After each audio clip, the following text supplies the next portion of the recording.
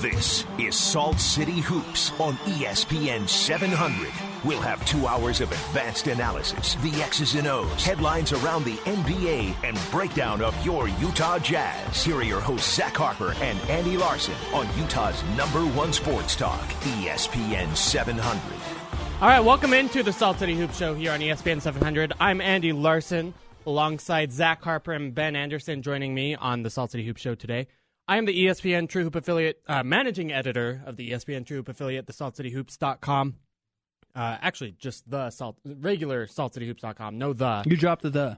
You followed the Facebook. Yeah, exactly. It is the Salt City Hoops, though. There isn't a second Salt City Hoops. Yet. That's not true, actually. There is a 7th grade team that calls themselves Salt City Hoops. You know what? I say we play them for it. Yep. That seems really fair. Yeah. There's the saltcityhoops.org if you want to go check out what their schedule is. I have no interest unless it's against us. Yeah. We could take 7th We can graders, right? add, yeah. I mean, I don't know. maybe? I don't know. How well do they pass? Yeah, that's a good question. Good passing. Yeah. Do they play defense? That seems How big are seems they? hard. I don't feel play like defense. I feel like kids are big now. Yes. Zach Harper, NBA columnist on FanRagSports.com. Ben Anderson, NBA insider expert. What? I think I'm just a contributor at KSL.com. Contributor at KSL.com. Just We're tell starting the a truth. mailbag column at KSL.com. Hopefully So, tomorrow. Hopefully that launches tomorrow. Cool. I mean, if we write each other enough back and forth today, Yeah. that'll happen. I'll send tomorrow. in an email. You got a question? I mean, You can ask us I can right come up with here. it. Oh, Yeah. okay, all right. Favorite taco meat? Oh, I don't want a mailbag about that. Carne asada. Okay, that's a good answer. Yeah. So we actually have a really good show today, despite the first couple minutes. First of all, the Jazz are in the midst of a playoff race, so we're going to be talking about their seed, how likely it is that they lose the 4 seed, how big of a deal it is if they lose that 4 seed, if whether or not they'll keep it, what the upcoming schedule is, et cetera, et cetera. We had some interesting reports today from the New York Daily News about Gordon Hayward in the offseason, possibly going to Miami. Sure. We'll talk about that. And in general, actually some bigger and maybe more real offseason questions. Things like, should the Jazz build around Rudy Gobert? What kind of players do you want to put next to Rudy Gobert? Some health worries about the Jazz. Does that change the decisions you make in the offseason? I was just in Sacramento, flew in today. And so I want to talk to you guys about arenas around the league now that I've checked out the brand new Golden One Center, which is really, really, really beautiful. So we'll talk about that. We'll talk about Rudy Gobert's comments from this weekend. We haven't talked about that yet, but Controversy. He kind of called out the team. Big time controversy. Team is falling apart, I'd say. Counterpoint. Yeah, I mean, they've won all of their games since then. Right. But in a sarcastic way. Yes, it's just really ironic from everybody involved. I also want to play George Hill's counter comments, which is he said that's what bad teammates do. That's harsh. He called them immature-ish, so we'll talk about that. And then around the NBA and things like, why are the Cavaliers weirdly bad right now? The 8th seed in the West, who's going to win that? Portland and Denver. It's looking like Portland now, et cetera, et cetera. So, as always, you can tweet us things, questions, comments, concerns at Andy B. Larsen, at Talk Hoops, or today at Ben K. Fan. Still. And we can, I love it. We can respond. You should just make it at Ben KSL contributor or something. At Ben It's KSL really long. works. Yeah. I'll just adopt somebody else's call letters who doesn't actually employ me. Just we change it pay you every money. week. It could be at Ben CBS, at Ben ESPN. That's a great idea. At Just Ben, see what the people like. I think someone did that once, H&M. and they got kind of run out of the market. Okay. So Well. it didn't last very long. That's not good. Oh, well. Maybe it works a second time. Yeah. At the very least, you can tweet Zach and I, and we'll see what happens with Ben's Twitter handle. Or you can even call if you want, 877-353-0700. We had a caller last week who was very bold and asked 4 really good questions. Yeah, So thanks fantastic. to Landon, right? I believe his It name was Landon, and he's the best caller we've ever had. I'll say it. Yes, that's fair. All right, let's talk about the Jazz seeding right now. Right now, they're in the 4 seed, a game and a half above the Clippers for the 5 seed. But the schedule for the rest of the way is very different between the two teams. The Jazz have the hardest opponent strength in the league, average opponent strength in the league. I don't agree. Okay. Mostly because I don't think you're getting the full effort of those opponents. Fair. I actually think you're getting maybe the easiest road, assuming that the top 2 seeds are wrapped up. Really? Okay. So you've got that, and then the Clippers, on the other hand, play the Rockets and the Spurs, but then have 4 really easy games against the Lakers, Mavs, Kings, and the Suns. So those, honestly, I think those are probably wins you've got wrapped up, if from a Clipper perspective. Should be, but it's also except for maybe the Kings and Mavs have been kind of feisty. Right. I mean, they have to be pretty worried if they get a double-digit lead against the Kings again. Anything is possible. That was crazy. That you lost an 18-point lead with 5 minutes left. Yeah. Literally hasn't happened before in the NBA anyway. Probably the other Salt City Hoops team probably loses that kind of lead all the time. All the time. Kids are horrible. But 5 minutes to go, you lose an 18-point lead. That's very, very sad. So anyway, let me ask you this. First of all, how likely is it, do you think, that the Jazz keep the 4 seed? We'll start with Ben. Unlikely. I don't think the Jazz are going to keep the 4 seed. I know their magic number to beat the Clippers is, 6 right now. Mm-hmm. They've got to have any combination of 6 wins or losses from the Clippers for the Jazz to hold on to that. I saw percentages earlier today. I'll pull that up. It was, 40% the Jazz hold on to it, 40% the Clippers end up taking it over, and the Jazz fall back to the 5 seed, and then about a 20% chance the Jazz then fall back and take the 6 seed. Right. I mean, just off those percentages, the Jazz have a 60% chance of not landing in the 4 seed, and I think that's likely. Like you said, I know the Jazz schedule, as Zach had said, it might not be as tough as you think it is, just because you're going to play the Spurs the last game of the season. There's just no way they're playing. I don't think they're going to be playing for anything at that point. I think last night's game between the Warriors and the Spurs probably decided who's going to be the number 1 seed and who's going to be the 2 seed ultimately. So the Spurs could be resting players. April 10th, Monday, when you're on the road at Golden State, Warriors could very well be resting players at that point as well, unless they're trying to work back Kevin Durant into the lineup, which is an interesting point there, where they might want to see if they can get his legs under him. Even then, he's going to be playing, 12 minutes a game? I mean, maybe that, but if you want to see how he's going to be working in with the rest of his teammates, then you probably have to play Steph and Clay and Draymond in that game in order to, have some cohesion going into the playoffs. Yeah, maybe. I mean, I honestly think it's a lock that they get the 4 seed. A lock? Huh? A lock. Wow. Lock it in. We don't have a lock sound, right? But if we had a lock sound, it would play right now. I don't think they're going to get a great game from the Warriors. I still don't think the Blazers are any good. They're going to roll over the Wolves. I think they'll handle the Wizards tomorrow night. I don't think they're going to get really a huge effort from the Spurs in either game. I think that this thing, I would be they're 2 games ahead of the Clippers in the loss column. Right. I really don't think they have 3 losses in them. But they only need 2, given the Clippers. They only need 2, but I also think the Clippers are going to Clipper. That's fair, and they do play the Rockets and the Spurs, so right. They could easily maybe there's a chance the Thunder make a huge run. Yeah, that's the other question too. Is do the Thunder make that run up? I mean, they really could end up as either the 4 or the 5th seed too. They've got a relatively easy schedule. Kind of got a bunch of teams in the middle 10 of the league. So they play the Nuggets twice, the Memphis Grizzlies, Milwaukee Bucks, and the Charlotte Hornets, along with the Phoenix Suns, the Minnesota Timberwolves, and the San Antonio Spurs. Right. I mean, that's a pretty easy schedule for the most part. And they are surging recently. Yeah, they're surging. They're also trying to get Russell Westbrook MVP, and that means they need wins, right? They probably need to get to 50 wins, which seems unlikely, needing 7 wins in the next 8 games, but they do have a fairly easy schedule. I mean, the Bucks still have something to play for. Hornets are pretty much done at this point. Yeah. Denver has a couple of games to play for, but I don't think they're any good. The Suns are actively trying to lose. The Timberwolves don't know how to win. I mean, I think that they have a real shot, and then will they get a real effort against the Spurs? That's the question.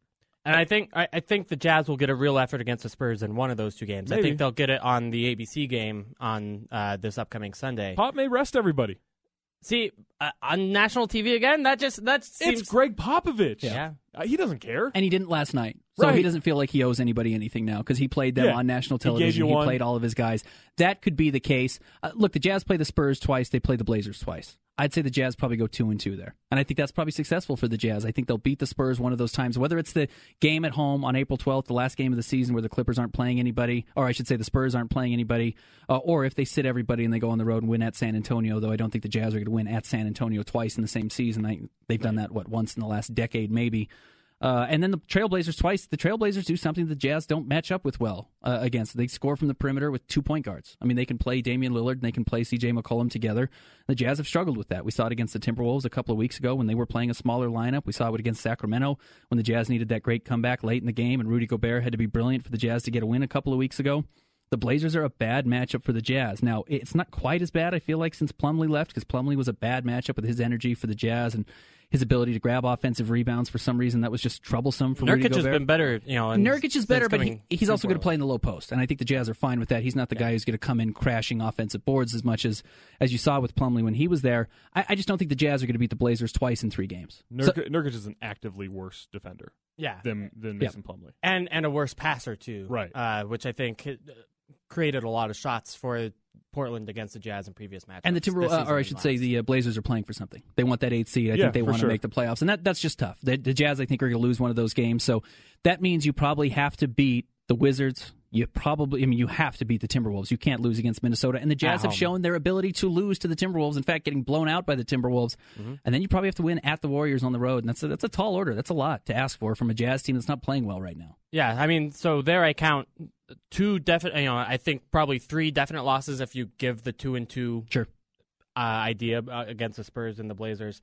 And then, the Wizards tomorrow are a tough matchup. Yep. They're 3rd seed in the East. They're kind of not playing well right now. They've been good for a couple of months, but their defense has fallen apart lately. I think they're susceptible. And the Jazz won at Washington. I think the Jazz are a young team that feeds off the confidence of saying, hey, we've beat this team in the past. We can certainly beat them at home. I won't be surprised if the Jazz get this win tomorrow. Yeah, I guess it depends on who's healthy. Right? I mean, and probably for the rest of the season, who's healthy. Like, how injured is Gordon? How banged up is George Hill? And, will Dante Exum give them anything? Is Rodney Hood okay? Stuff like that. I mean, that also factors into it. I'd still think, all right, let's say they lose those 2 games definitely. That means the Clippers have to win out. I don't think the Clippers are winning out. Yeah. I mean, if the Clippers lose 1 or 2 games, it's over. Right. And I think, Ben, you said that you think the Jazz will lose 3 or 4. I think the Jazz lose 3 for sure. And I think if that's the case, then, you've got to have the Clippers lose 3. And again, here's their schedule at the Suns. You only need to have them lose 1 is what Zach's saying, because they're 2 ahead in the loss column. Well, if the Jazz lose 3, then they have to lose 2. Yeah. Here's the Suns, or here's the Clippers schedule the rest of the way. At Phoenix, that game's actually being played right now. That game's tonight. It tips off at 8 o'clock. I apologize, coming up here in about 45 minutes. Home against the Lakers, that should be a W. Home against the Mavericks, they play hard, and there's risk there because the Clippers aren't always playing great, even though it's on 4 days rest, so they should be very well rested for that game.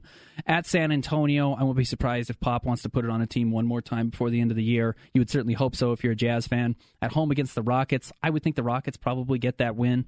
And then at home against the Kings, and the Kings play hard. I mean, they didn't play well last night, but they played hard. Second, third quarter, they played well, and they can beat the Clippers. In fact, again, as you mentioned, they overcame a 20-point deficit in 5 minutes. Does that make it more or less likely that they win the next game? I honestly think they're too dumb to know they're supposed to lose.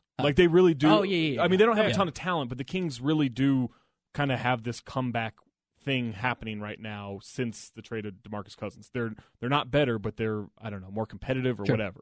Yeah, they definitely try hard. I think smart teams can beat that. We saw Boris Diaw against Scalabissier yesterday do well. And right. that sort of thing. But if you've got a younger lineup or not as good as passing, or a team that's susceptible to kind of smart play or dumb, effortless, or efforting play, I should say, right? Then it might be a problem. And maybe we shouldn't assume a win tonight against Phoenix. I mean, Phoenix is explosive. They're not great. We saw the 70-point game, which was fun, but it is the Clippers. The Clippers have let down games like we've been talking about, and it's the second night of a back-to-back where they had to score 133 points to beat the Wizards last night. So that's a tough back-to-back late in the season with a team that's on and off with their health. So we're kind of split on whether or not we think it's likely the Jazz keep the 4 seed. It's either a lock with the lock sound, which I still don't know. What sound is a lock sound? I don't know. I know I've heard it on the starters on their Friday pod. Okay. Yeah. So we'll just steal it from that. Is it like a safe slamming, or is it a deadbolt turning? It sounds like one of those giant safe handles being pulled shut. Yeah. Okay. Ben says no, he thinks they're not going to make the 4 seed. And then again, to go way back a couple of weeks ago, if that's the case, just fall back to the 6 seed and avoid going on and playing at the Clippers altogether and go play Houston in the first round. How big of a deal is it if the Jazz do lose the 4 seed? I think it drastically changes. Here's where it's a big deal. It drastically changes the expectations on whether or not the Jazz should win this first round series in the eyes of the fans. Maybe not so much the Jazz themselves, or maybe not so much the players. but I think it really changes the belief from the fan base. If the Jazz fall back to 6, I'm not sure anyone's expecting them to win the first-round series, even though I think that might be their best opportunity. If they fall to 5, I think Jazz fans will be a little bit disappointed, and I'm not sure if they're going to go and beat the Clippers 4 times when they have to go on the road 4 of those 7. Right. Yeah, I mean, I think we've already talked about the Clippers matchup and the concerns I have for that matchup with them, but you definitely want the home court advantage in that, right? Like, because I do think it's a long series. I think it goes 6 or 7, and you want that closeout game, backs against the walls at home. Yeah, completely agreed on that. I also think there's a case to be made that this, where you end up in seeding wise, may affect your decisions this offseason in terms of how attractive you look from Gordon Hayward's perspective, right? I think there's a difference between having home court advantage and not in the first round, and having that to sell to prospective free agents, including the ones already on your team. Yeah, and this is getting ahead, but after what we saw last night when it was 25-3, Spurs were up. Mm-hmm. As dumb as that may sound, I think you want the Warriors a lot earlier than you do later in the playoffs. So if they are going to make any noise and give the Warriors any kind of effort, maybe you want to play them in the second round versus the finals. I think you want to play them in the second round because I think finals. you want to get it before they've figured it back out with KD and Curry. That's fair. So, yeah. If you're going to be an upset in any way, and that's getting way ahead of yourself and probably just, super ambitious. But I think you kind of have to think of it that way. Yeah, that's fair. And I think, ironically, the last time the Jazz made the Western Conference Finals was exactly that. I mean, they ended up facing the 8th-seeded Golden State Warriors, who had just knocked off Dallas. So, sometimes you have to get lucky. Yeah. Sometimes also, you really do, and you played Houston in the first round. Yeah, Matt Barnes was there that time. He's there this time. Proven history of beating the Warriors. Right, with Matt Barnes. It's a Makes lock. Sense. Lock that in too. They're 1 for 1. We believe. Yeah, we're optimistic here. Sure. 55 wins for the Jazz still. It's also a lock. Wow. The most, by the way, that the Jazz can have at this point is a 53. I think it's 53. That's a defeatist attitude. Anyway. I think there's a lot of questions there, and ultimately the tiebreakers are a little bit interesting. I think it's going to be hard for the Jazz to slip to 6 unless they really lose games that they shouldn't. Sure. I guess if you lose against the Wizards, that's not the worst loss. They're a good team, but you should beat them at home.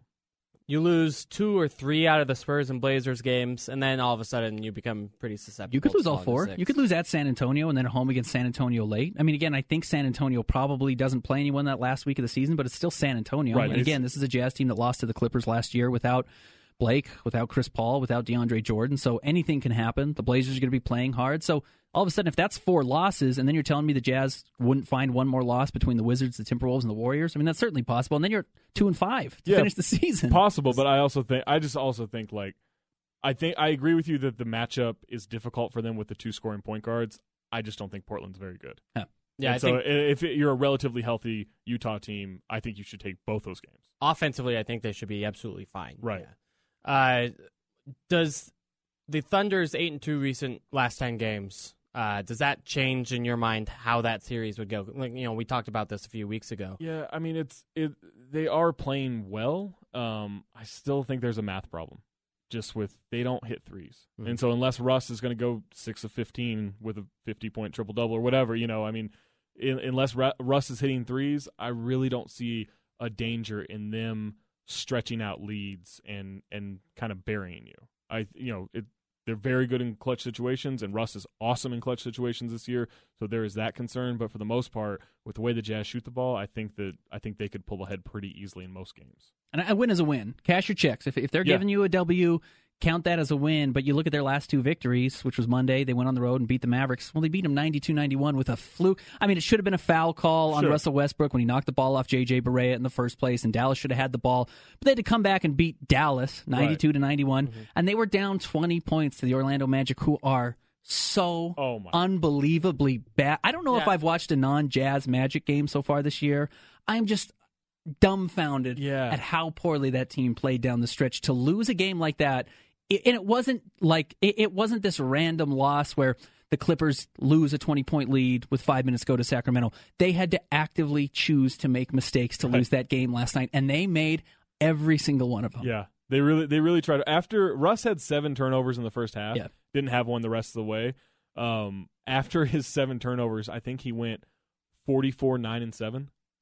the rest of the game after a 7th turnover. 0 turnovers. That's ridiculous. I mean, I don't know what you do with that. It's just that doesn't even add to the conversation. It's just a weird stat that I know. But he had to go 60 feet last night to get the 3-pointer to tie it up at 102. So foul him. Yeah, and so put him at the free throw line. Mm-hmm. Or put anyone in front of him, Elfrid Payton, and make him change direction once, because he spotted the floor where he was going to shoot the ball 60 feet away, and he ran up to it and shot it. And it's just, Orlando, are you not paying attention? I mean, they don't care to win. I don't blame them. They're trying to lock up the top 4 I get it. lottery balls. I mean, the players shouldn't be feeling that way. Obviously, the coaches are, but somebody has to make him change direction one time, and they didn't do it. To be fair, that's a lot of effort.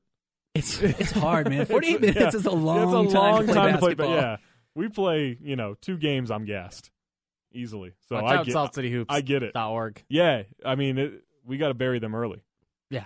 Otherwise, but I have no chance. Vucevic missed 3 free throws in the last 4 minutes of that game that would have buried it. Yeah. I mean, that game was won by Orlando, and they had to give it away for Oklahoma City to come back and get the wins. And again, like you said, with their 8-2 in their last 10, they're playing okay. They're playing pretty good basketball. The teams they are beating, including the 76ers, the last 4 games ago now, it's not a good win right now. Right, exactly. Fair enough. All right, let's go ahead and take a break. On the other side, we've got more talk about the Rudy Gobert comments is what we've got slated up. They had called out his teammates over the weekend. Since then, it seems like everything's kind of settled down, and obviously the Jazz have won. But I'm still curious to get what your guys think about whether or not those comments were a good idea or a bad idea, and then what you thought about George Hill talking about those comments as being immature-ish, quote-unquote. So we'll talk about that next right here on the Salt City Hoop Show on ESPN 700.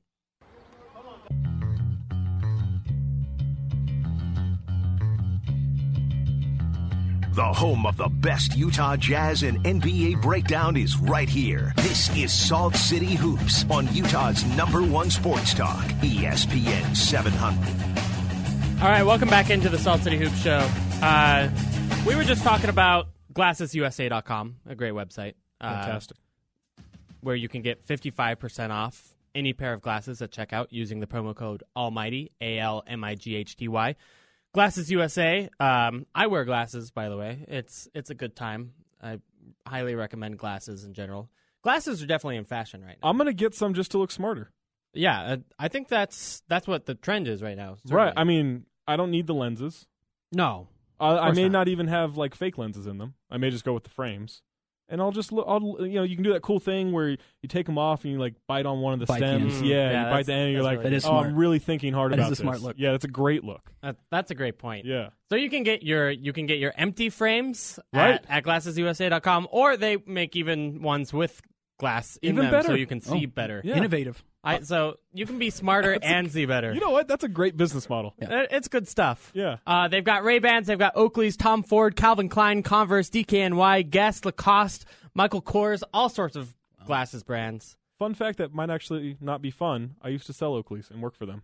You've told me that before. Yeah. Maybe during this segment. Even. You know what I didn't get? What? 55% off. You didn't? No. Did you get free Oakleys? Do you get 55% off Oakleys? I actually think my employee discount was pretty good, but at the same time it was quite limited. So you didn't always get what you wanted. Yeah, that makes sense. But at GlassesUSA.com, you get whatever you want. Yeah.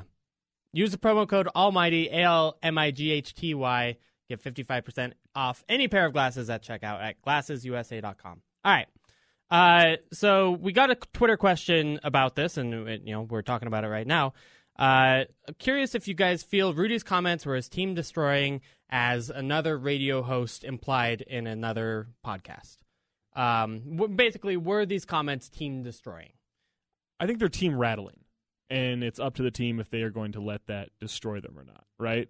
How mature everyone's going to be, how realistic everyone is at looking at themselves in the mirror, and, am I just looking to score? Am I looking to play the whole game, the way that Quinn Snyder wants me to? I mean, whatever it's going to be, it's kind of up to the players of how they want to take someone basically saying, hey, we're not doing the right thing. And that's a great leadership tactic as long as you know how to lead them after. Not to do depends on what the definition of is, but what is the definition of destroying? Is the definition of destroying meaning your team can't win another game? Well, we know that's not the case. The Jazz haven't lost since. Or is it the idea that, hey, we need to break down this team a little bit to build it up to be better? Mm-hmm. And even what George Hill went out and said, it's a thing that bad teams do. Yeah, actually, we've got that quote. Let's go ahead and play it. It could have been a little immature-ish, but he learned from it, and we had a meeting about it, and that's what bad teams and bad teammates do. And he didn't mean any harm, and he apologized for it, and he just wants to win. And I told him, no matter whoever you're talking about, you can't let the dirty laundry out, and we got to stay close together and compete and win together and lose together. And he apologized to the whole team, and everyone accepted it. Do you think that could be something good that comes out of it, as you're heading into the playoff push, to get that behind you? Yeah, I think you learn from it. I think he really learned from that. He's not the type of guy that really likes the confrontation and things like that. And sometimes you get frustrated, you kind of say things out of character. But like I said, we addressed it and as a team, and he apologized, and we moved on from it. Cool. So that was probably longer, and we Sure. kind of got the full context, which is probably good. But I said immature-ish and bad. He apologized, and I think they moved on from it, which we see again from the record. How many teams have done this in the last month? I mean, LeBron did it. Right. Paul George did it 2 days ago. LeBron does it every day. Yeah, I mean, Yeah. Okay, this idea that it's what bad teams do. Yeah, I'm sure it happens at bad teams. It happens with good teams too. Happens exactly. And here's what I think it happens. It happens to teams that feel unsatisfied. And I have no problem if Rudy Gobert feels like a 48-win, 49, 55-win team, according to Zach Harper. If he feels unsatisfied with that, great. Because if he's unsatisfied with a one-and-done effort in the playoffs, he loses in the first round, he's unsatisfied with that. I love that if I'm Quinn Snyder or if I'm Dennis Lindsey or if I'm his teammate, because I would be unsatisfied too. And that's why, I think the fan and player reactions to this were so wildly different, because fans were like, yeah, Gobert's saying absolutely the right sort of thing. The Jazz haven't been playing to their potential to this point. And for Gobert to call certain people out who aren't playing as a team, I think we know who those guys are, may affect something, may affect some change. In George Hill's defense, he has been through some real turmoil with the team before. The Right. 2013-2014 Indiana Pacers had internal conflicts that did tear the team apart for very dumb, selfish reasons. So I do get him, kind of clarifying things and making sure everyone's on the same page and making sure everyone is backing the other up, because you don't want it. Obviously very different reasons, but you don't want to let it get to that point where you have a team who maybe can contend. Maybe that's premature for this Jazz team. Maybe that's next year. But at least right now looks dangerous, right? And to have them start to crumble a little bit for reasons that can be avoided, I get that aspect of it. There are a lot of similarities between this year's Jazz team and that Right. 2013-14 Pacers team. And I think it is interesting how much the role players on this team have responded. You look at who played well in the 2 games before the comments, the Clippers game and the Knicks game. And really that list was Rudy Gobert. Yeah. And since then, it's been the bench that's played the best. You look at last night when it was Shelvin Mack, Joe Ingles, and Boris Diaw who brought the lead from 0, or I guess it was 2 points to 30 points in the fourth quarter. And then the game before that, it's guys like Raul Neto stepping up, and it's not and Rodney Hood scoring all of a sudden with Gordon Hayward out. So I think we are starting to see that kind of play that I think we expected from the Jazz in terms of having the depth and having a good bench. Remember, the number 1 bench in the league, your former website, CBSSports.com. Yeah, right. I mean, in terms of talent, it makes sense, right? Like, they should have the deepest team. Now, that being said, they're just injured, which, is what's really gotten in the way with it. But you'd still expect more from guys like Rodney Hood, from Joe Johnson, those kind of guys, than we saw in the 2 games before the comments, and we've seen better play since. And like Ben said, I mean, with the attitude of, like, you love that from Rudy Gobert, right? You love that. I mean, you look at what he's done since the All-Star break. I mean, really most of the season, but especially since the All-Star break. If you're playing like that and you're giving that kind of effort and you don't feel that effort's being matched by your teammates, I'd be pretty mad. And he doesn't have a history of it, which I really like too. Yeah. It's an okay time for him to speak up because he's not Boogie Cousins. We pick on Boogie a lot, or I do. He's not one of these guys who tries to complain as much as possible. This is really out of the ordinary for Rudy Gobert. He's fiery. We know that. He's not the nicest guy on earth, and we know that. I don't mind that trickling out occasionally, as long as he doesn't make it his MO. As long as it's not after every loss he has to blame somebody else. And that's certainly not the case with Rudy. His care factor is really, really high. Yeah. And I think that's why you like it from Rudy Gobert. If this was from someone else or on a team that was bad and had no chance of being better, then it's just an annoyance. Then it's just in the way. I don't think this is going to be crippling for the Jazz in any sense. And there have been plenty of games where he's blamed himself too. Yeah. For especially last year before his kind of his rise. I think he was really hard on himself for the turnovers and that sort of thing, where he thought he could play better. Is there a chance that this comes around again? Playoffs, they get blown out, and he doesn't feel the efforts there. Do you think he makes comments again based on what George Hill just said, what we just heard him say, or do you think there is more of a unified voice with that kind of pushback? Pushback may not even be the right word. Yeah, I guess I wouldn't be surprised if they happen again if they're warranted. If the Jazz again come out slow in an important game where they're just beaten from an energy and hustle point of view, those are legitimately bad losses, and you can't have that. Certainly in a near playoff game like the Jazz had last weekend, and certainly not in an actual playoff game coming up 2 weeks from now. So I think it's fair to be critical of the team at that point. Now, like every team has losses, right? Like we just had that 97-98 team in here in Salt Lake City last week. That team lost a finals game by 40 points. That happens. But that happens to every team, regardless of how good they are. But if you don't have the right energy and you don't do anything to fix it, who's to say that it's going to get fixed? And I'm a believer in vocal leadership. I'm a believer in leadership in general. Adults need it.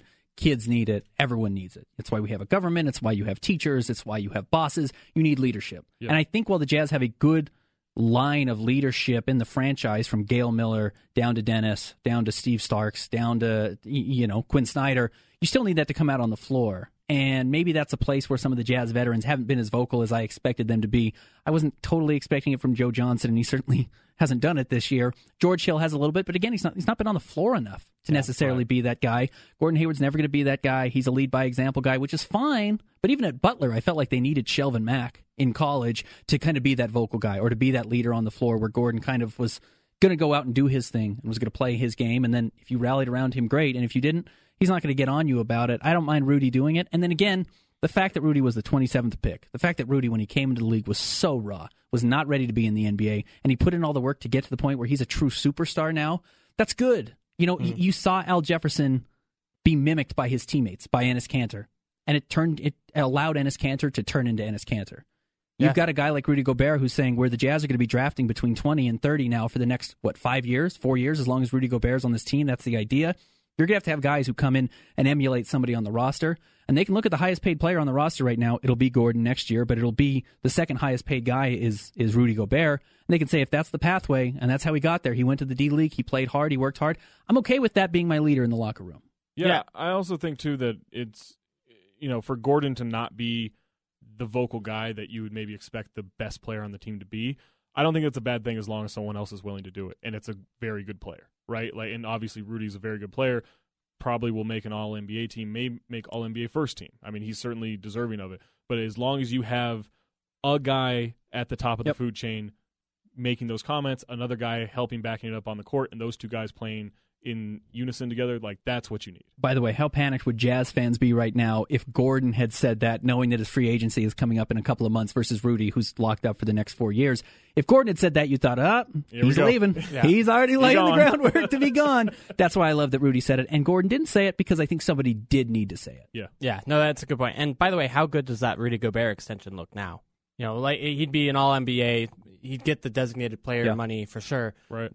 Not only did the Jazz save themselves $25 million, but they also just have him locked up for the next 4 seasons, despite being a really good player. I mean, it's an incredible situation the way Rudy Gobert has gone from a guy who got abused in workouts and looked too thin and looked too awkward to play in the NBA, and now he's been one of the best, if not the best, centers in the NBA this year. I mean, it really is, and that is something that I think guys like Gordon and guys who have been around for the majority, or even just this year, seeing the work he puts in, you hear everyone talk about it, about how hard of a worker he is, and maybe that's vanity. I don't know. It seems like he's very interested in his own stats and his own accomplishments and what that means for a team.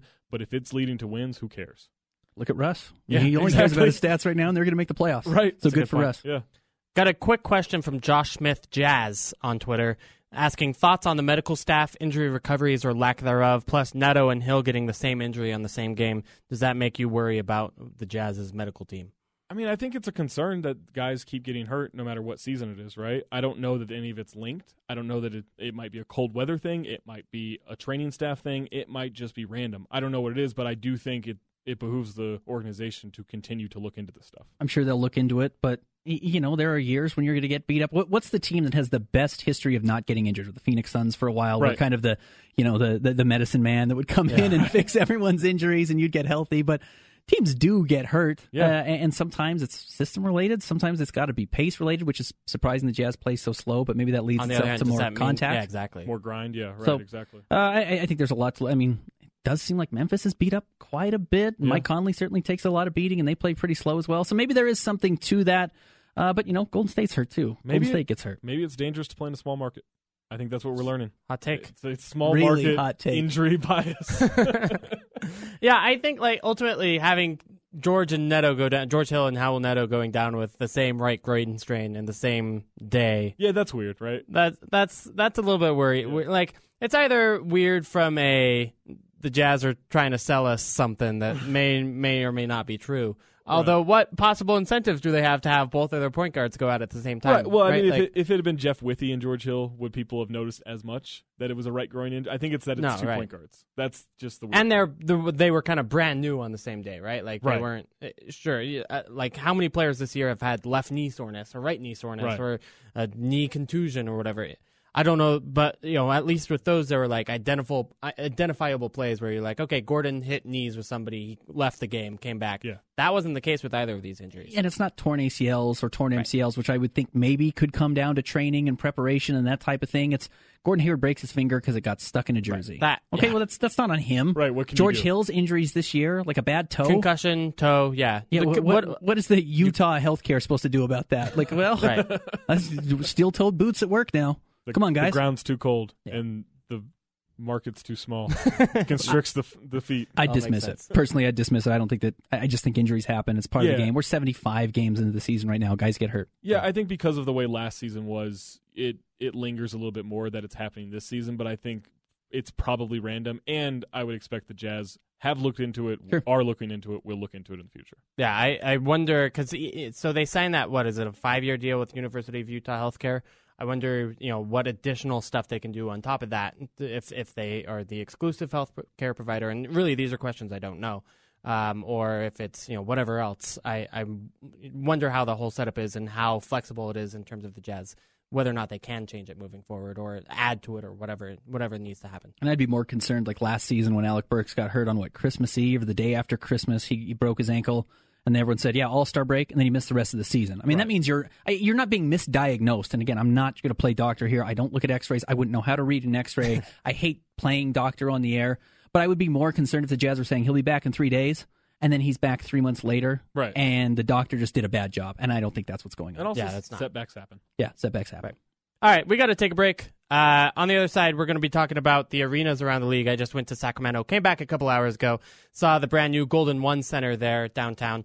Want to talk about that arena, kind of how the Jazz are copying some elements of that for the Vivint Arena renovation, and then your guys' favorite arenas around the league. So we'll talk about that next, right here on the Salt City Hoops Show on ESPN 700.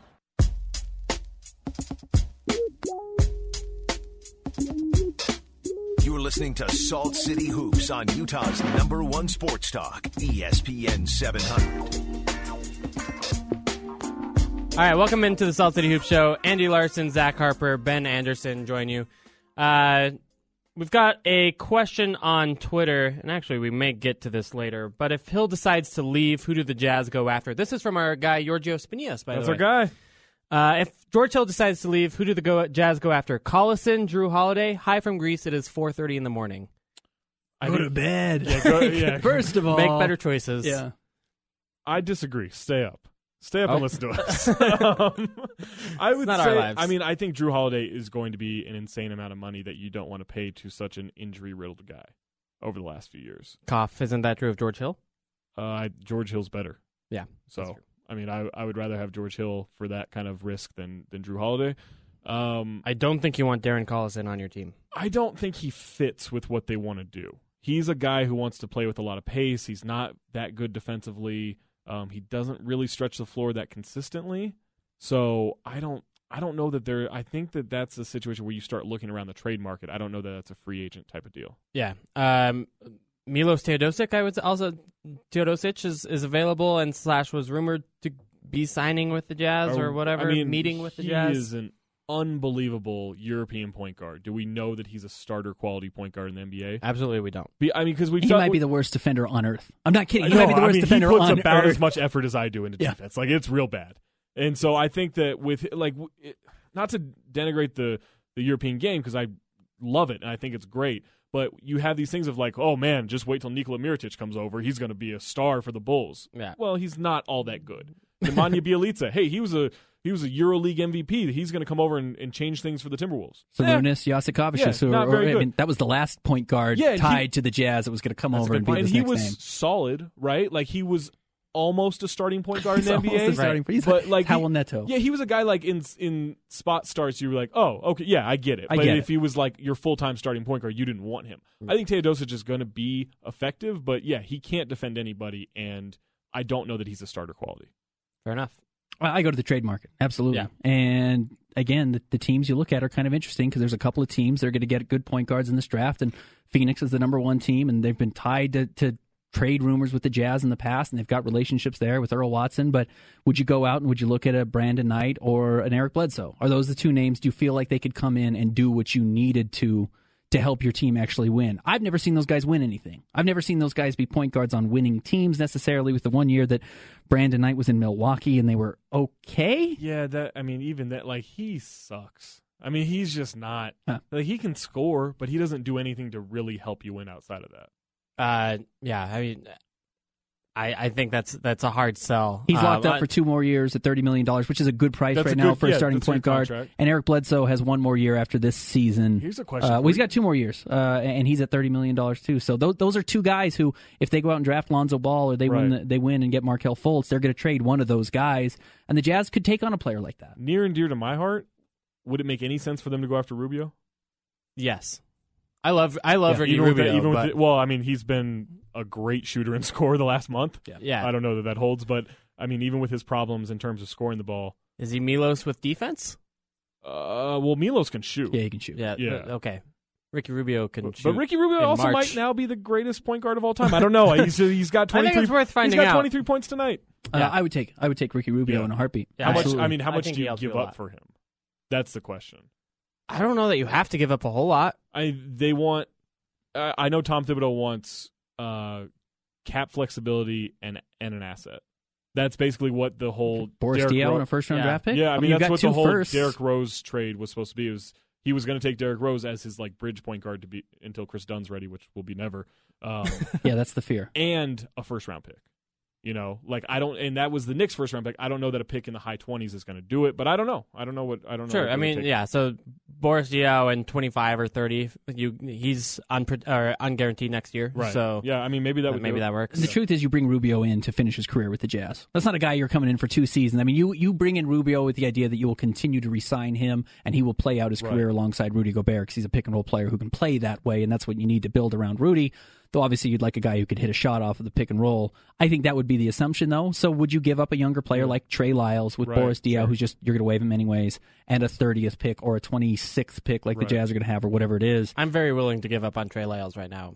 Just maybe to our friend Angie Treasures, I'm sure her question would be, is having Rubio and Neto on the team too much in terms of the looks department? Too good looking. It's pretty adorable. I mean, that might be distracting. That's for the opponents. For everyone. That's the opponents. Everyone in the building. See, I think that's a home court advantage. You know, you get your teammates are used to it at that point. That's a lot of eyelash. That's true. They're adorable men. Yeah, they are. He's a downgrade from George Hill, though. Ricky Rubio, don't make no mistake, Jazz fans. If that's out there, you're not getting better by adding Ricky Rubio and losing George Hill. A B+ guy to a B- for again, sure. That's why Darren Williams' names continues to get thrown around, and it's not just by the Jazz side. I mean, it's by the Darren Williams side that name is being thrown around because he realizes there's a vacancy there that I can come in and be a starter on a good team, and I can rebuild my image. Ricky Rubio, way better than Darren Williams. Absolutely, yeah. No, Darren's what, a C- in that. Ooh, yeah, I mean, on a good night.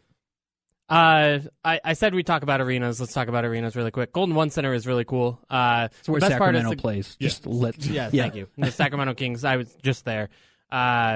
They've got that big grand entrance where you can come in and kind of see the whole arena, and they've got kind of the upper bowl recessed a little bit from there, so you've got like all this ceiling room and sky, and I don't know, it's very neat. It's smaller than most NBA arenas. They only fit 17,500 or something like that in there, so it's about 2,000 less than Vivint. The Jazz are going to copy some of those open air ideas for the Vivint renovation as much as they can, although it's hard with as much concrete as they have.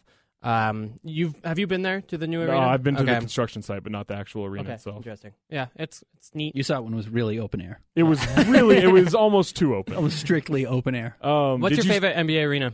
Barclays. Okay. I love Barclays. It's better than Barclays. Really? Yeah, it's pretty similar for the same kind of entrance reasons and the restaurants and everything. The feel is a little bit more drywall-y, I guess, at Golden One, but ultimately, I think like the concourses and everything are a lot better. Have you been to Amway in Orlando? No, I have not. I've heard good things. That's a great arena. What I love about Amway, and it's the same thing I love about the Vivint Smart Home Arena, is that it's centrally located. It's just right in the middle of downtown. I think that's as important as anything. You go with the Pepsi Center in Denver. Right. I mean, they share a parking lot with Mile High, right? What I hate huge parking lots around stadiums. I get it. It's really important, and it's really necessary, and you need to have it. It's one of the things that we don't have here in Salt Lake, and it's a big disadvantage to Jazz fans. It would be nice to have somewhere to park that was really convenient. But when you are built in the middle of a huge parking lot, it feels so far away to me, and I hate that. And that's what I like about Golden One's right in the middle of downtown. And that's a huge difference because before so well. It was a 25-minute drive from downtown, right, to get out into Natomas, which was the suburb where Arco Arena or Sleep Train or Power Bounce Pavilion or whatever horrible name they kept going with. Yeah.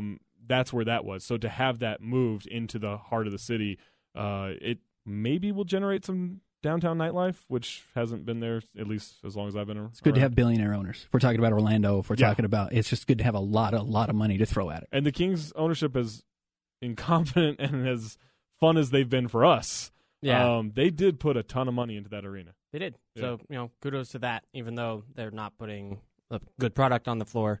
They're trying, I guess. I don't know. Are they, though? I mean, no. I don't know. Now they're trying to put someone over Vlade. Is that a good? I think that's a good move. Here's the thing: you got to stick with a plan. If you're gonna have Vlade be the guy, then he's got to be. Is the guy. It worse to stick with a bad plan or to not have a plan? I think if you keep going to all of these if you keep just going to bad plan, if they hired Hinkie to be above Vlade, good choice or bad? It would be good. Idea or bad it would idea? be good for 11 months until they're like, you know what, we should make a change. Well, yeah, because that's what they do. But keeping with Vlade isn't. I don't know. They should at least try something else.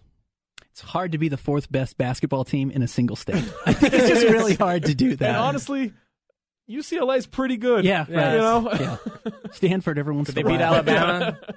All right. We got to take a break. I want to talk about more the Gordon Hayward, Rudy Gobert offseason stuff, and actually the George Hill point guard question in the upcoming segment. There are actually a surprising amount of offseason questions that are being brought up right now with 2 weeks left to go in the regular season. So we'll talk about all those issues and more next on the Salt City Hoops Show on ESPN 700.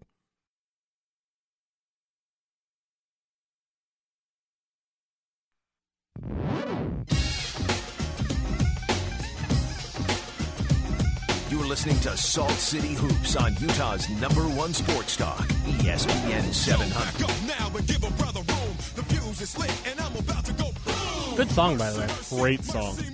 Andy Larsen, Zach Harper, Ben Anderson with you here on the Salt City Hoops Show. SaltCityHoops.com. We are the ESPN True Hoop affiliate of the Utah Jazz. Talking about the Jazz and the NBA, answering your questions on Twitter. You can tweet us at Andy B. Larson, at Talk Hoops, or at Ben K. Fan. Ben, you've got a question sent to you. Good question coming in from our guy Sojo Ute fan, our guy Brandon. He said, "Hey Ben, how many moves is this Jazz team away from being a top 5 NBA team? How many players away are they? How far would they away talent wise?" And I mean, you looked at the net rating. Andy. They're 5th. I mean, they're the 5th best team right now. To get there and all actually, were they firmly lock that in? I mean, what do you guys think? Are they one move away? Is there one player out there that's not Kevin Durant and LeBron James that does it to them? Yeah, if they get Anthony Davis. Yeah, okay. Right. If you guys did your top 10 list of players in the NBA last week. If there's not that guy that's going to come to the Jazz, and he's not... I don't think there is a move. I really think they're that good. I think they are within shouting distance of the fourth best team, depending on Houston or the Clippers that night, and depending on how healthy the Jazz are. This is an extremely good, extremely deep team that is well coached, and they know their identity. Like that, all it takes is cohesiveness, which the injuries have prevented. No chemistry on this team right now. And I mean that. There's no chemistry compared to the Clippers, compared to the Spurs, compared to some of these teams that you're going to get to watch.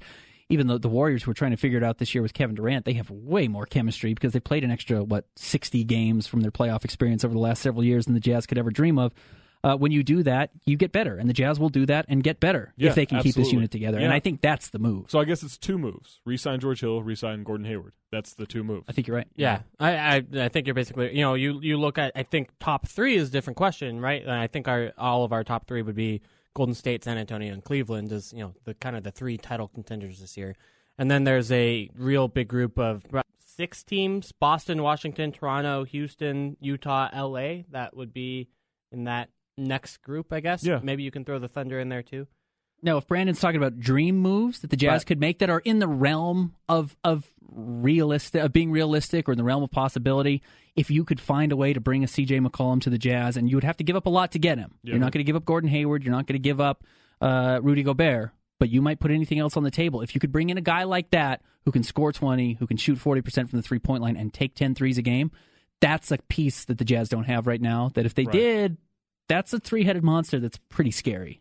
Yeah, Jimmy Butler I'd also throw out there as a guy who... Jimmy Butler on this team. You get Jimmy Butler here. That is, right. That's challenging the Spurs, I think, for sure. I would love to see the Jazz go crazy like that, and I don't think that's that crazy. I think it's crazy because they're trying to win the championship, and you don't make that move very often. I'd love to see Dennis Lindsey do that. We haven't seen him do it yet. Yeah, I think he would if a consolidation trade, especially with the money problems that the Jazz are going to have coming up, 2 summers from now. If you can trade 2 or 3 of those players away, Rodney Hood, Derek Favors, Dante Exum, whatever you have to give up in order to get a Jimmy Butler, a C.J. McCollum type, a third star, it just makes sense from a financial point of view too. Also, Jimmy Butler is on a steal of a contract. He's on that weird, restricted max of it was 5 years, $95 million. He's not even going to make what Rudy Gobert made. I'm not downing Rudy Gobert at all, but Jimmy Butler is arguably a top 10 guy in this league. Yep. Any given night he is. Yeah.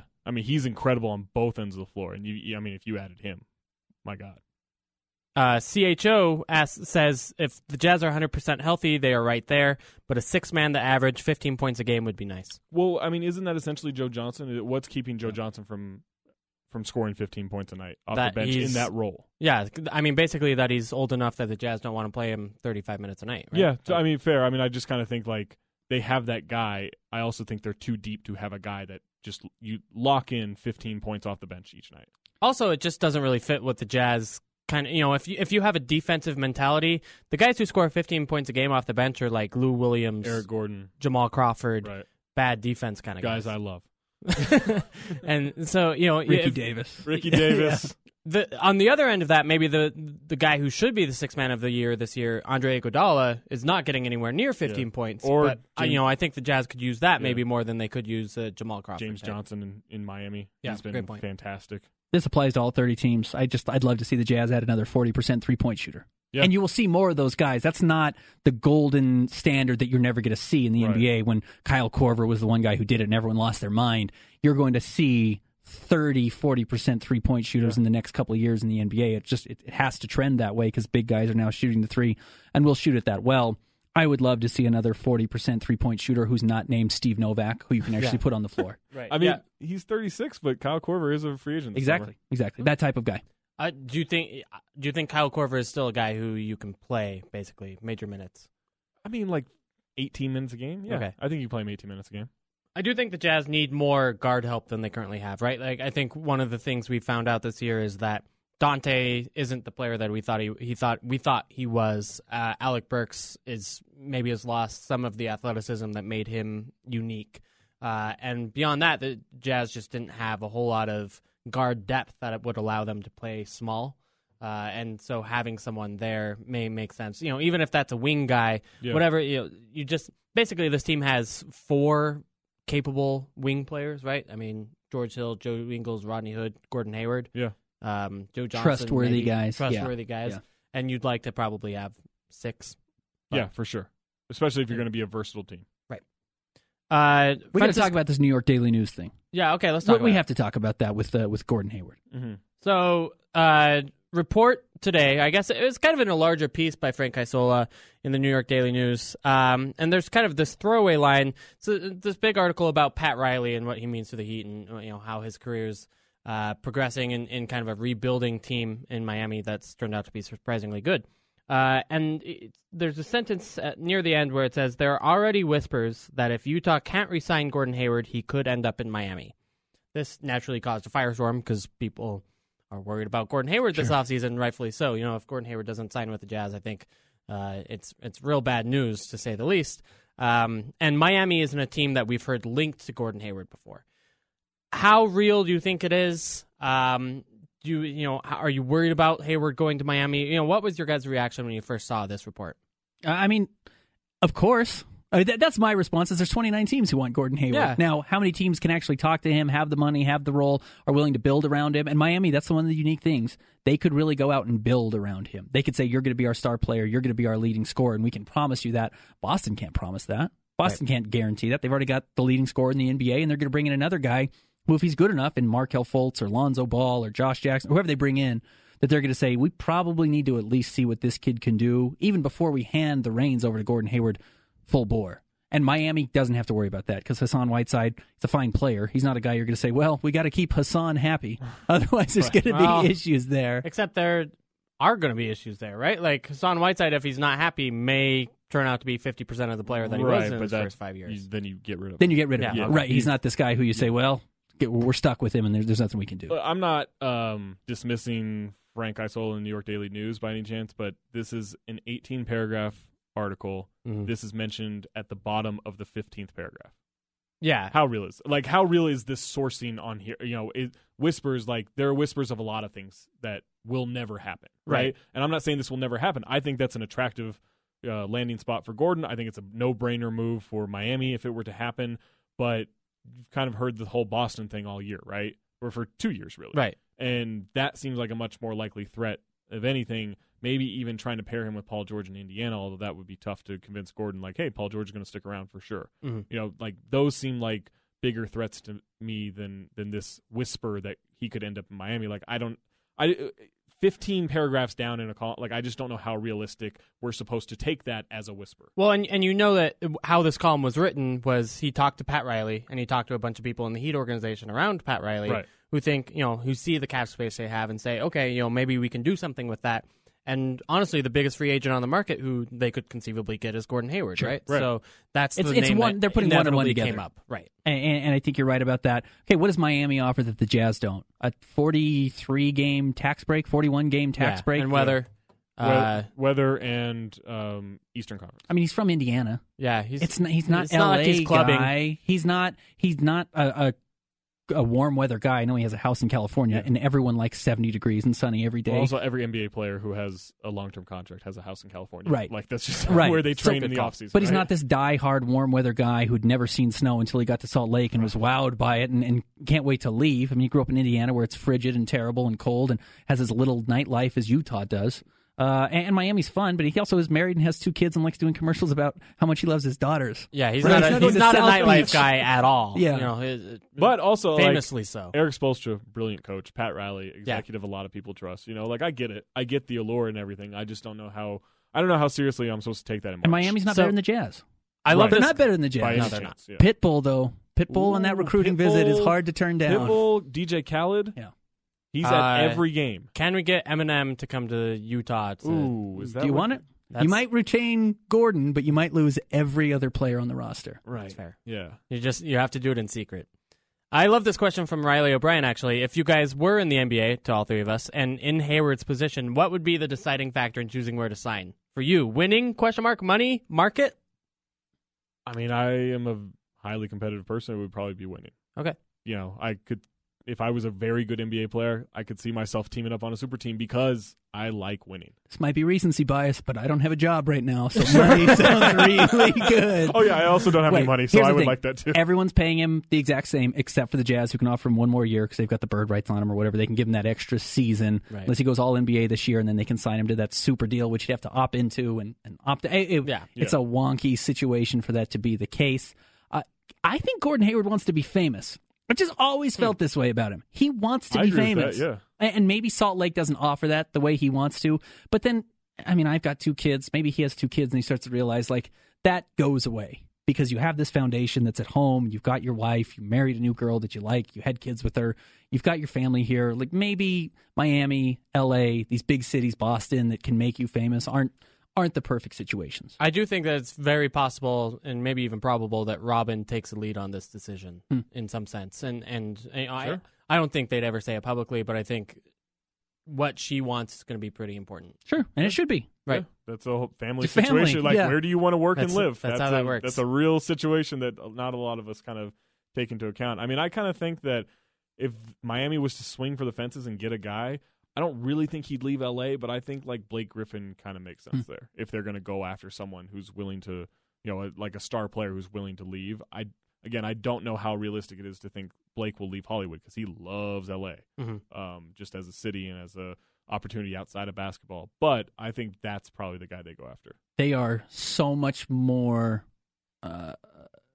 exciting to go play for. They are so much more appetizing if they still have Dwayne Wade. Because you get to jump into that situation where he's kind of the fading star, but is always going to be the name there, and you can kind of come in and be the number 2 guy who's secretly the number 1 guy, which I actually think is a really good fit for Gordon Hayward. And maybe why Boston's still a threat there is they're going to have a couple of names in Isaiah Thomas and whoever they draft with the number 1 or 2 or 3 overall pick that are going to be these huge names. And Gordon Hayward can come in and just play a very nice role as a role player who's actually the star on the team. Yeah, he'd probably be the best player on that team. If Boston signed him, he's better than Isaiah Thomas. Way better. Better than Al Horford. Yeah, for sure. But Isaiah Thomas would be the guy, right? Right. He's still going to score 30. He'd be the guy taking over at the end. Right, because I don't see why that wouldn't be the case. And I don't think Gordon has a problem with another guy scoring a bunch. He's not that guy. I mean, what's Gordon's usage rate? I mean, is he top 30 in the NBA in usage? Is he top 20? I think he is, actually. Is he top 20? Well, let's find out. So if we're talking about stars in the NBA and you're not top 20 in usage, I mean, you're not getting that type of exposure that some guys are dying to get that exposure. He almost plays too much of a controlled game, right? Where he doesn't force anything. And that kind of speaks to what you're saying. Like, if he was the guy that, like, I got to take shots, I got to be the guy, like, he would be forcing way more shots than he does. Right. That's definitely true. And, I think Jazz fans complain about that sometimes where they feel like he's not forcing it at times to the frustration of them when, if the team's not scoring or whatever the case might be. I think, too, something to consider is just, is Miami going to have the flexibility that they think they're going to have? Like, they do have Goran on a pretty solid contract. How willing are they to – I mean, they really like Dion Waiters, and he's going to cost a lot of money. Hassan's a lot of money. They have flexibility, but there are going to be a couple of situations with, like, a Tyler Johnson and a Josh Richardson and these guys that they owe money to. They may not have all of this flexibility. Or – I don't know, like, if you're Utah, would you ever do a sign-and trade if it looks like you're losing Gordon, but you want to go get Justice Winslow and Josh Richardson or something? I mean, I don't even know if that's realistic, but, is that something is the sign-and-trade a thing anymore? Doesn't seem like it. Yeah. Right? Like, but then again, we're in this weird place where people have not figured out the salary cap yet. People have not figured out $110 million salary cap, so there's no such thing as an expiring contract right now. It will come back. Yeah. An expiring contract isn't existing right now because everyone has cap money. Right. But in 3 years, when someone says, oh my gosh, we gave, Jay Crowder's a great player, Lou Williams, 4 years and $300 million. Like, we got to get rid of this guy. Oh, I can't believe we're giving 43. Andre Drummond $28 million a year. Like, then having a guy with 1 year left at $20 million is going to be valuable. Fox Sports has Gordon Hayward as the 28th highest usage player in the NBA. That's really low for a guy as good as Gordon Hayward is. 28 is really, really low. For an all-star, yeah. I mean, that's your number 1 guy on a top 5 team in the NBA. Yeah.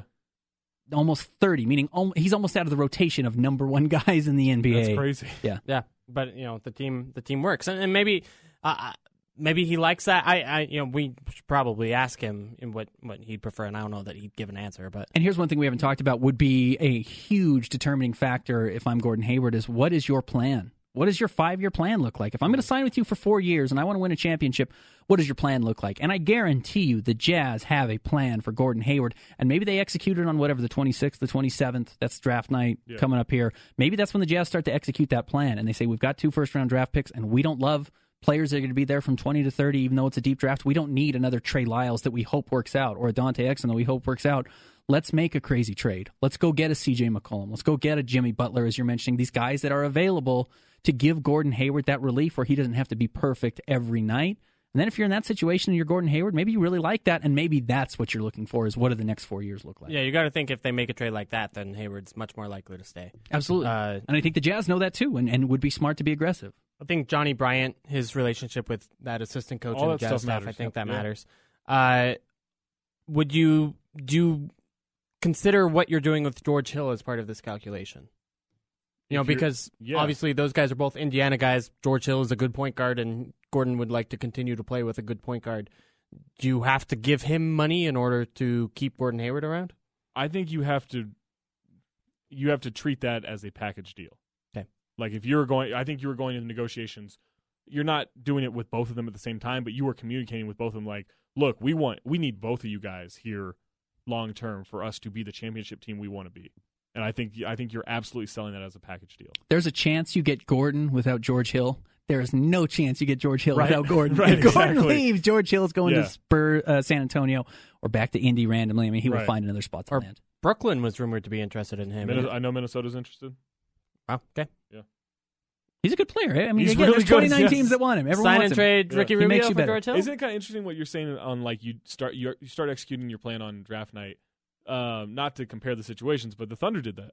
Yeah, right? They traded Serge Ibaka for Vic Oladipo and Domantas Sabonis. Like they started doing that, and then it ended up not working out. But they kind of gave themselves flexibility. Maybe that's kind of the area where the Jazz are as well. Of like you make these moves on draft night that will bolster your team if the guys resign, or you can kind of bridge into the next era if those guys actually decide to leave. Yeah, and that wasn't, that was less of a clear step up, right? Like there are a lot of people who like that trade for Orlando because they thought Serge Ibaka was probably a better player than he is. And they think he's 27 years old. Right, because that's what he says he is. Because that's what he says in their defense. Well, why would you question that? But I think it's fair to say that the Thunder have won that trade because big time. Oladipo is a good player. I'm sure Terrence Ross is fantastic, which they got for Serge Ibaka, but probably not as good as Oladipo. Dennis Lindsey hasn't been a guy who's hedged his bets a ton. He's gone into some situations where he's saying like, Gordon Hayward. I mean, they allowed Gordon Hayward to become a restricted free agent, and the bet was that the nice was the insurance that the Jazz could pay him whatever and they could bring him back. Right. But they could have signed him a year earlier for $48 million, whatever the rumor was, $50 million. And they said, no, we're not going to do it. I mean, they could have hedged their bet by saying, okay, we will just sign him now and not have to worry about it. They allowed it to go to free agency and ended up having to pay more for it. It didn't cost him anything because he's worth every penny he's earned so far for the Jazz, and that's fine. Maybe they did a little bit with Rudy Gobert here by giving him the max, and again, that looks like a great contract for the Jazz. I haven't seen him go out and make that aggressive deal saying, you know what, if we do lose Gordon, we've got CJ McCollum, or we've got Jimmy Butler, or let's do something to keep Gordon around. It is a little bit out of character if he were to do it. I don't think it's a bad thing to do it, though. I'd love to see the Jazz make a move like that. Yeah, it was almost, George Hill was kind of that, but it was just such a smart move that, right? You're trading a lottery pick for a 1-year contract. That's kind of a win now move, certainly, right?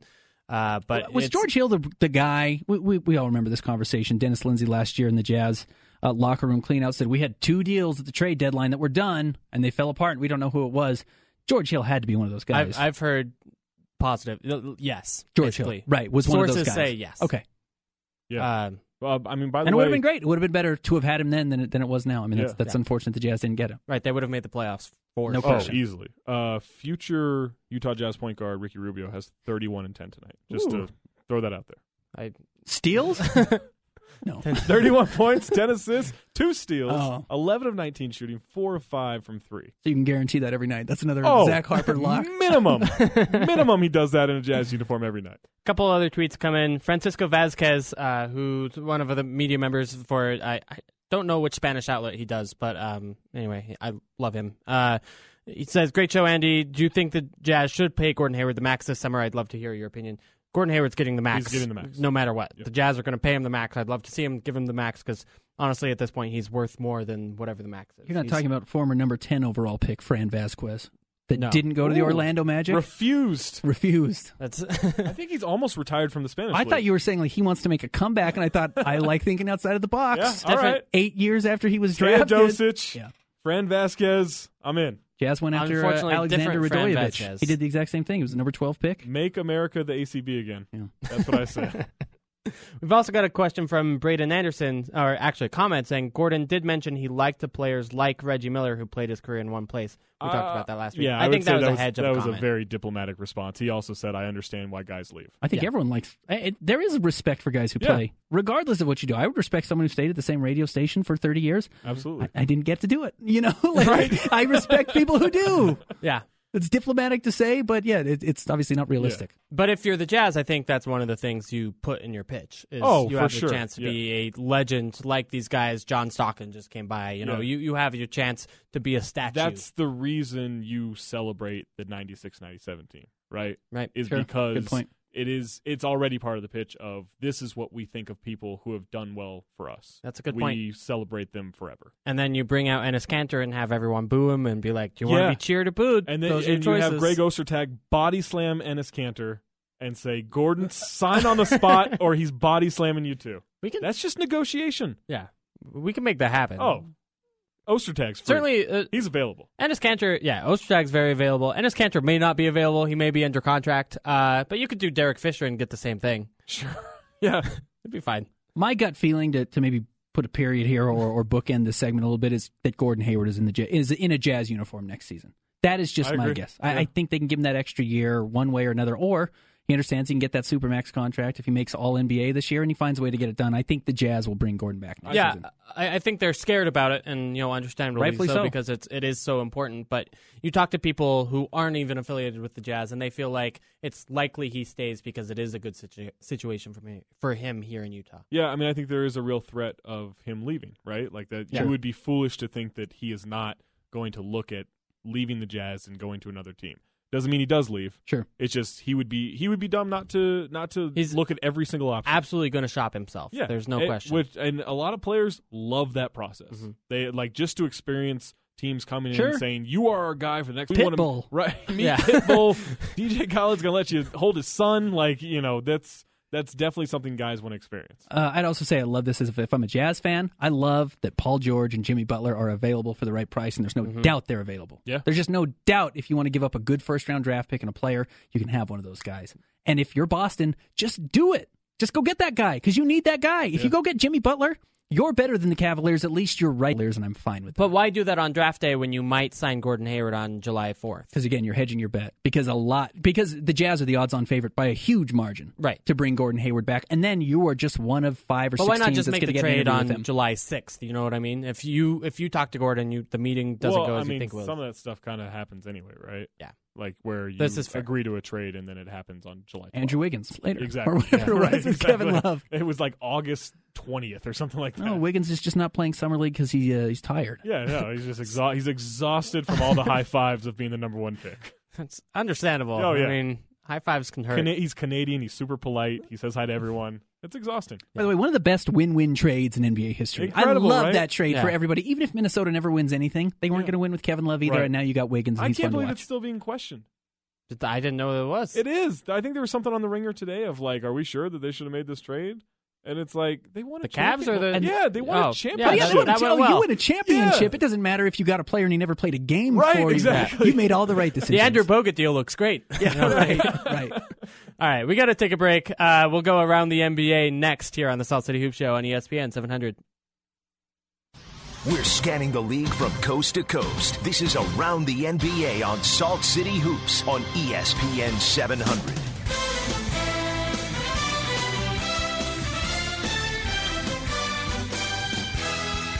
All right, welcome into the Salt City Hoop Show here on ESPN 700. First, a quick score update. Ben, as you prophesied, indeed the Suns are beating the Clippers. Admittedly, it's the first quarter, and it's 30-28. But why are the Clippers letting Phoenix score 30? This Clippers defense 33 bad for in the first quarter. 2 months.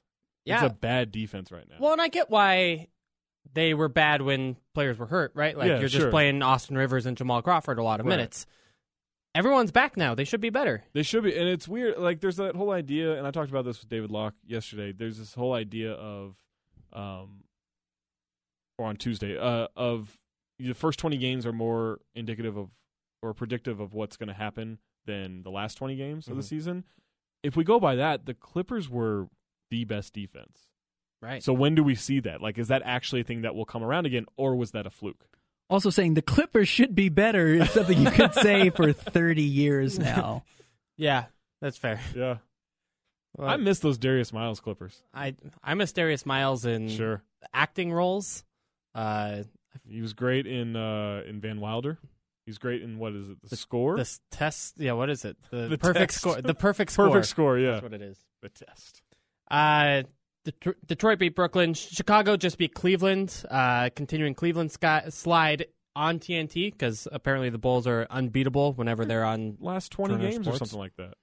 Minnesota, you've been very excited about Ricky Rubio. They just beat the Lakers. Yeah, he's the best point guard in the league right now. And Houston and Portland play later tonight. Can I ask you guys about the fear about Cleveland? Like, is the fear that they don't make it back to the finals? And that's what, because they're not going to lose in the first round. They're not going to lose in the second round. They could potentially lose to Boston in the Eastern Conference Finals, I guess, if they keep playing at this level. Yeah, I still don't trust Isaiah Thomas in a playoff series just because he is so small. Right. You know, I do think that is a huge reason why he, like, just being able to game plan for him. And in the fourth quarter, you say, hey, LeBron, go guard Isaiah. That, like, what's he, like, that's a foot taller than him, right? And as quick and whatever. I kind of wonder about Toronto, though. Just because, like, if Kyle Lowry can get healthy and they added Serge Ibaka and they added PJ Tucker, like, I don't know. There's something about that team where I think that maybe they give Cleveland the most run for their money, but that also could just be we think Toronto is going to be competitive and then they aren't. And Cleveland will flip a switch. I mean, Probably, I get at some point they haven't. They don't need to right now in the regular season. I mean, they're beyond having to prove to themselves that they need to flip a switch. I think they will when they get to the playoffs, and they might have a 4-game first round where then they can rest a bunch of guys again and get back a little bit, and I think that'll be beneficial. That might help. On the other hand, if they are not the first seed and have to play the Celtics, on the road in the Eastern Conference Finals, I think it may be a different series. I also agree with you, Zach, that Toronto would be a difficult matchup in a lot of different ways. But Lowry has to be healthy. Yeah, for sure. Otherwise, don't even bother. Right. But yet they still will bother. What is up with that? Never try, guys. Meanwhile, in the Western Conference, Portland just moved above Denver for 8th in the West after a really kind of sad loss for the Nuggets. Yusuf Nurkic, who they just traded to Portland, kind of dominated them. And then afterwards, he said, "Happy summer," which is mean. It's mean. And then the Trailblazers social media said that Nurkic is no joke, which is a great shot at Nikola Jokic and all the praise he's gotten over the last couple of months as one of the better young big men in the NBA. I like that. Portland is the king. Even after Adam Silver came out and said, let's be nice to each other on Twitter, they said, we'll kind of be nice to you. I think they saw the Houston Rockets post that Drake meme of James Harden, like the cover that said more wins and said triple doubles just a number. Right. I think they saw that and they're like, okay, well, we're back to being free for all. Yeah, we're good. There are no consequences. We're fine. Yeah. Jokic, sneaky, horrific defender. Yeah.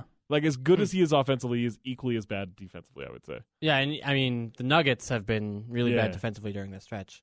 Could I be lazy and say he might be the next Nikola, which is Nikola Vucevic, who's just a horrible defensive player? Ooh. And for a while, everyone thought he was this great offensive player and thought, there's double-doubles. There's something there. And there's not anything there. If you watch him play, there's nothing there with Nikola Vucevic that can do anything productive. Yeah, I mean, Jokic is a very special passer. He's way better. But I don't know that he's a franchise guy. Right. He's way better than Vucevic, but you can't just be a good offensive player and be a big man down low, because if you can't stop the rim, and we saw it last night with San Antonio playing against Golden State, if you have zero rim protection, you are going to have a problem at some point. And if you're going to have Jokic out there, you better have a power forward that can block 2.5 shots a game, and those guys don't exist anymore. That is not Kenneth Draymond Reed. Green. Right.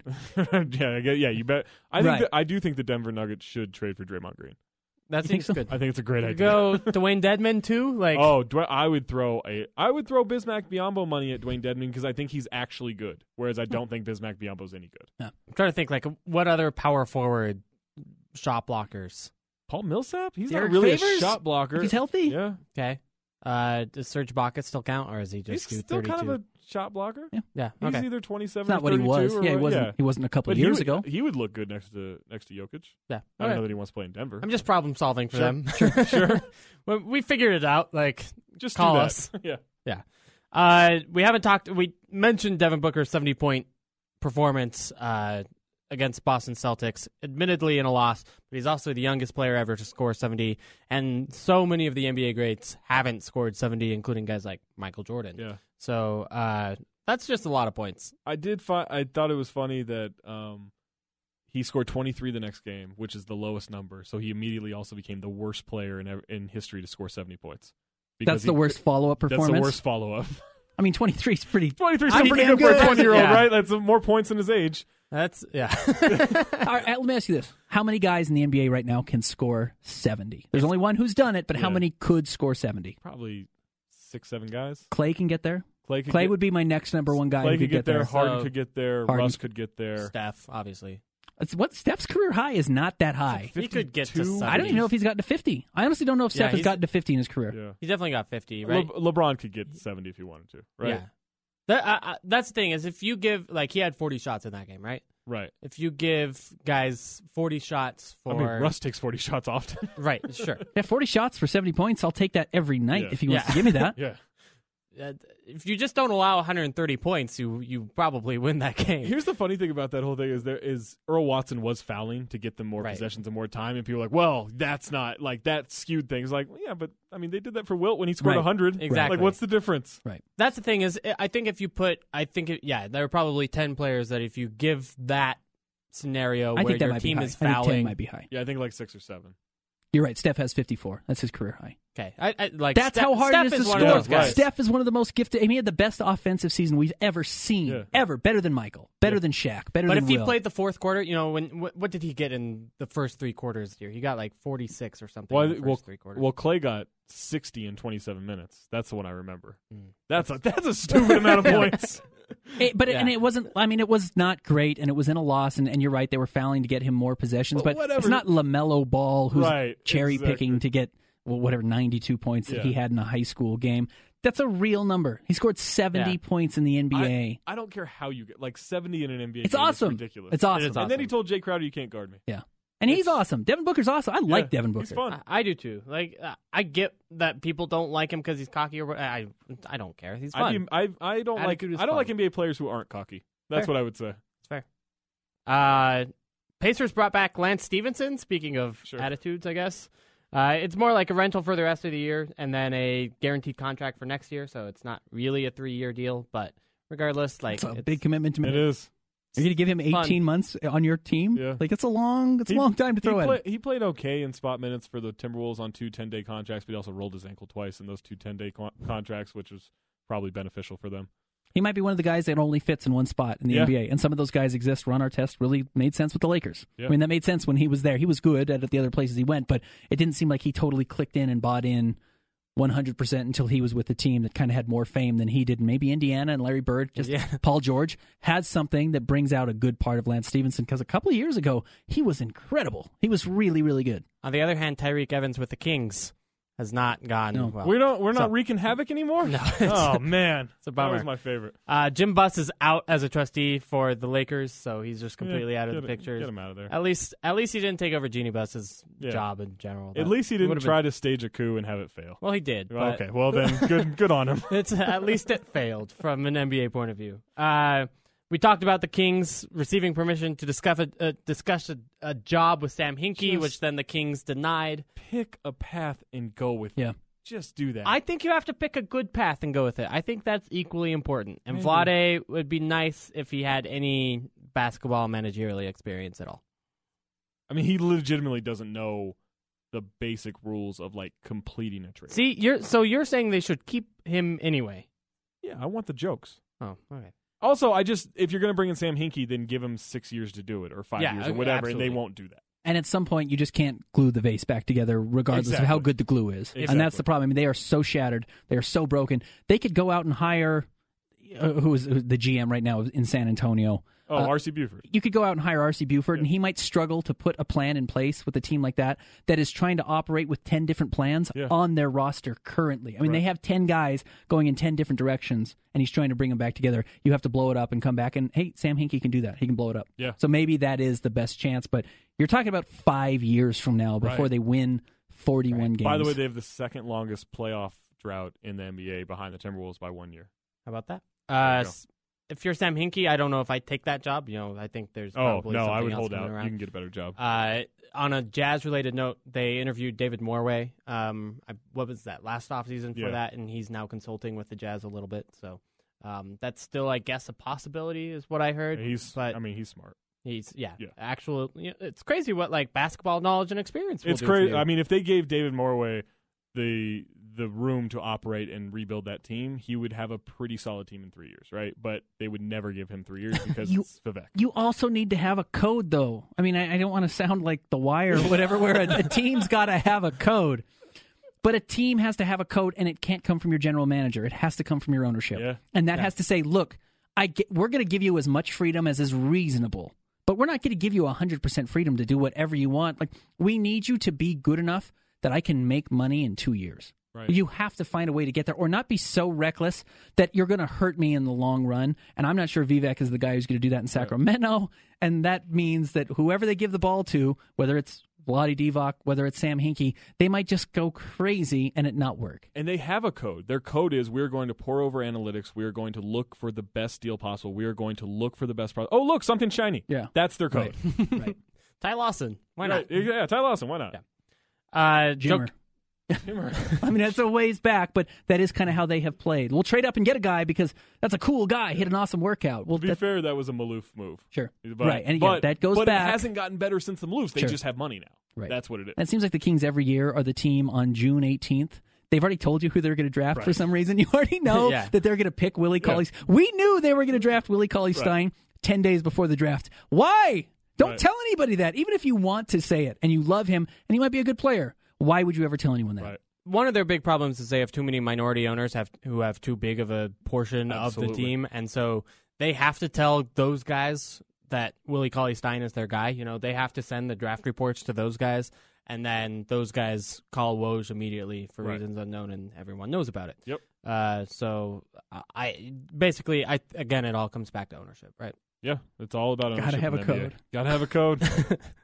Joakim Noah suspended 20 games for testing positive for performance-enhancing drugs, which is pretty impressive given his performance this year. Right, and magically became healthy enough to serve the suspension. Right. I've always wondered that. If a guy's hurt and they suspend him, some teams play it by the book. Well, when you're healthy, we'll suspend you. No, you're 100%. Yeah. Congratulations, Joakim. You're ready to go. By the way, you can serve those 10 games now. I think it depends on what kind of suspension it is, right? If it's Blake Griffin punching your team trainer or whatever in the face, and then it's your team giving the suspension. Right. In order for that to mean anything, you have to stick with it. You can't be like, all right, we're going to suspend Blake now, and his hand sounds like a bag of Scrabble tiles, right? That doesn't work. PED use in the NBA is my favorite because it always comes from the guy who, why the hell are you using PEDs? Rashard Lewis. Noah. Yeah, weird guys, not shredded guy. Right. Like Clint Capella is not necessarily on steroids or whatever performance-enhancing drug is out there, but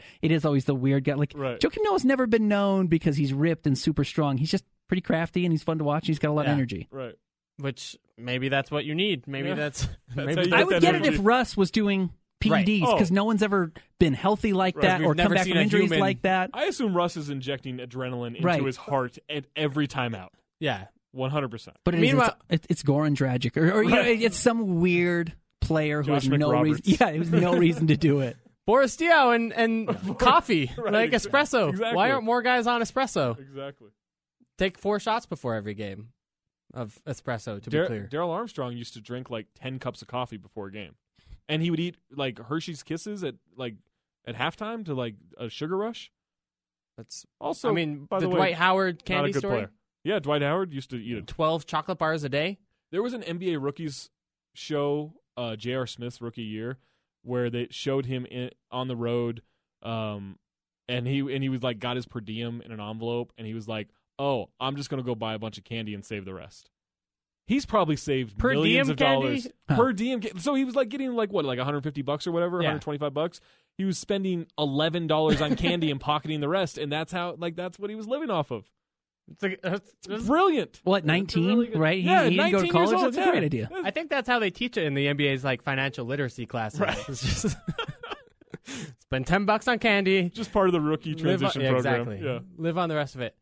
All right, we got to take a break, but I've got more thoughts on this after this. We'll talk about candy. Oh, actually, we have Twitter questions to answer, too, thank goodness. All right, that's next on the Salt City Hoop Show on ESPN 700.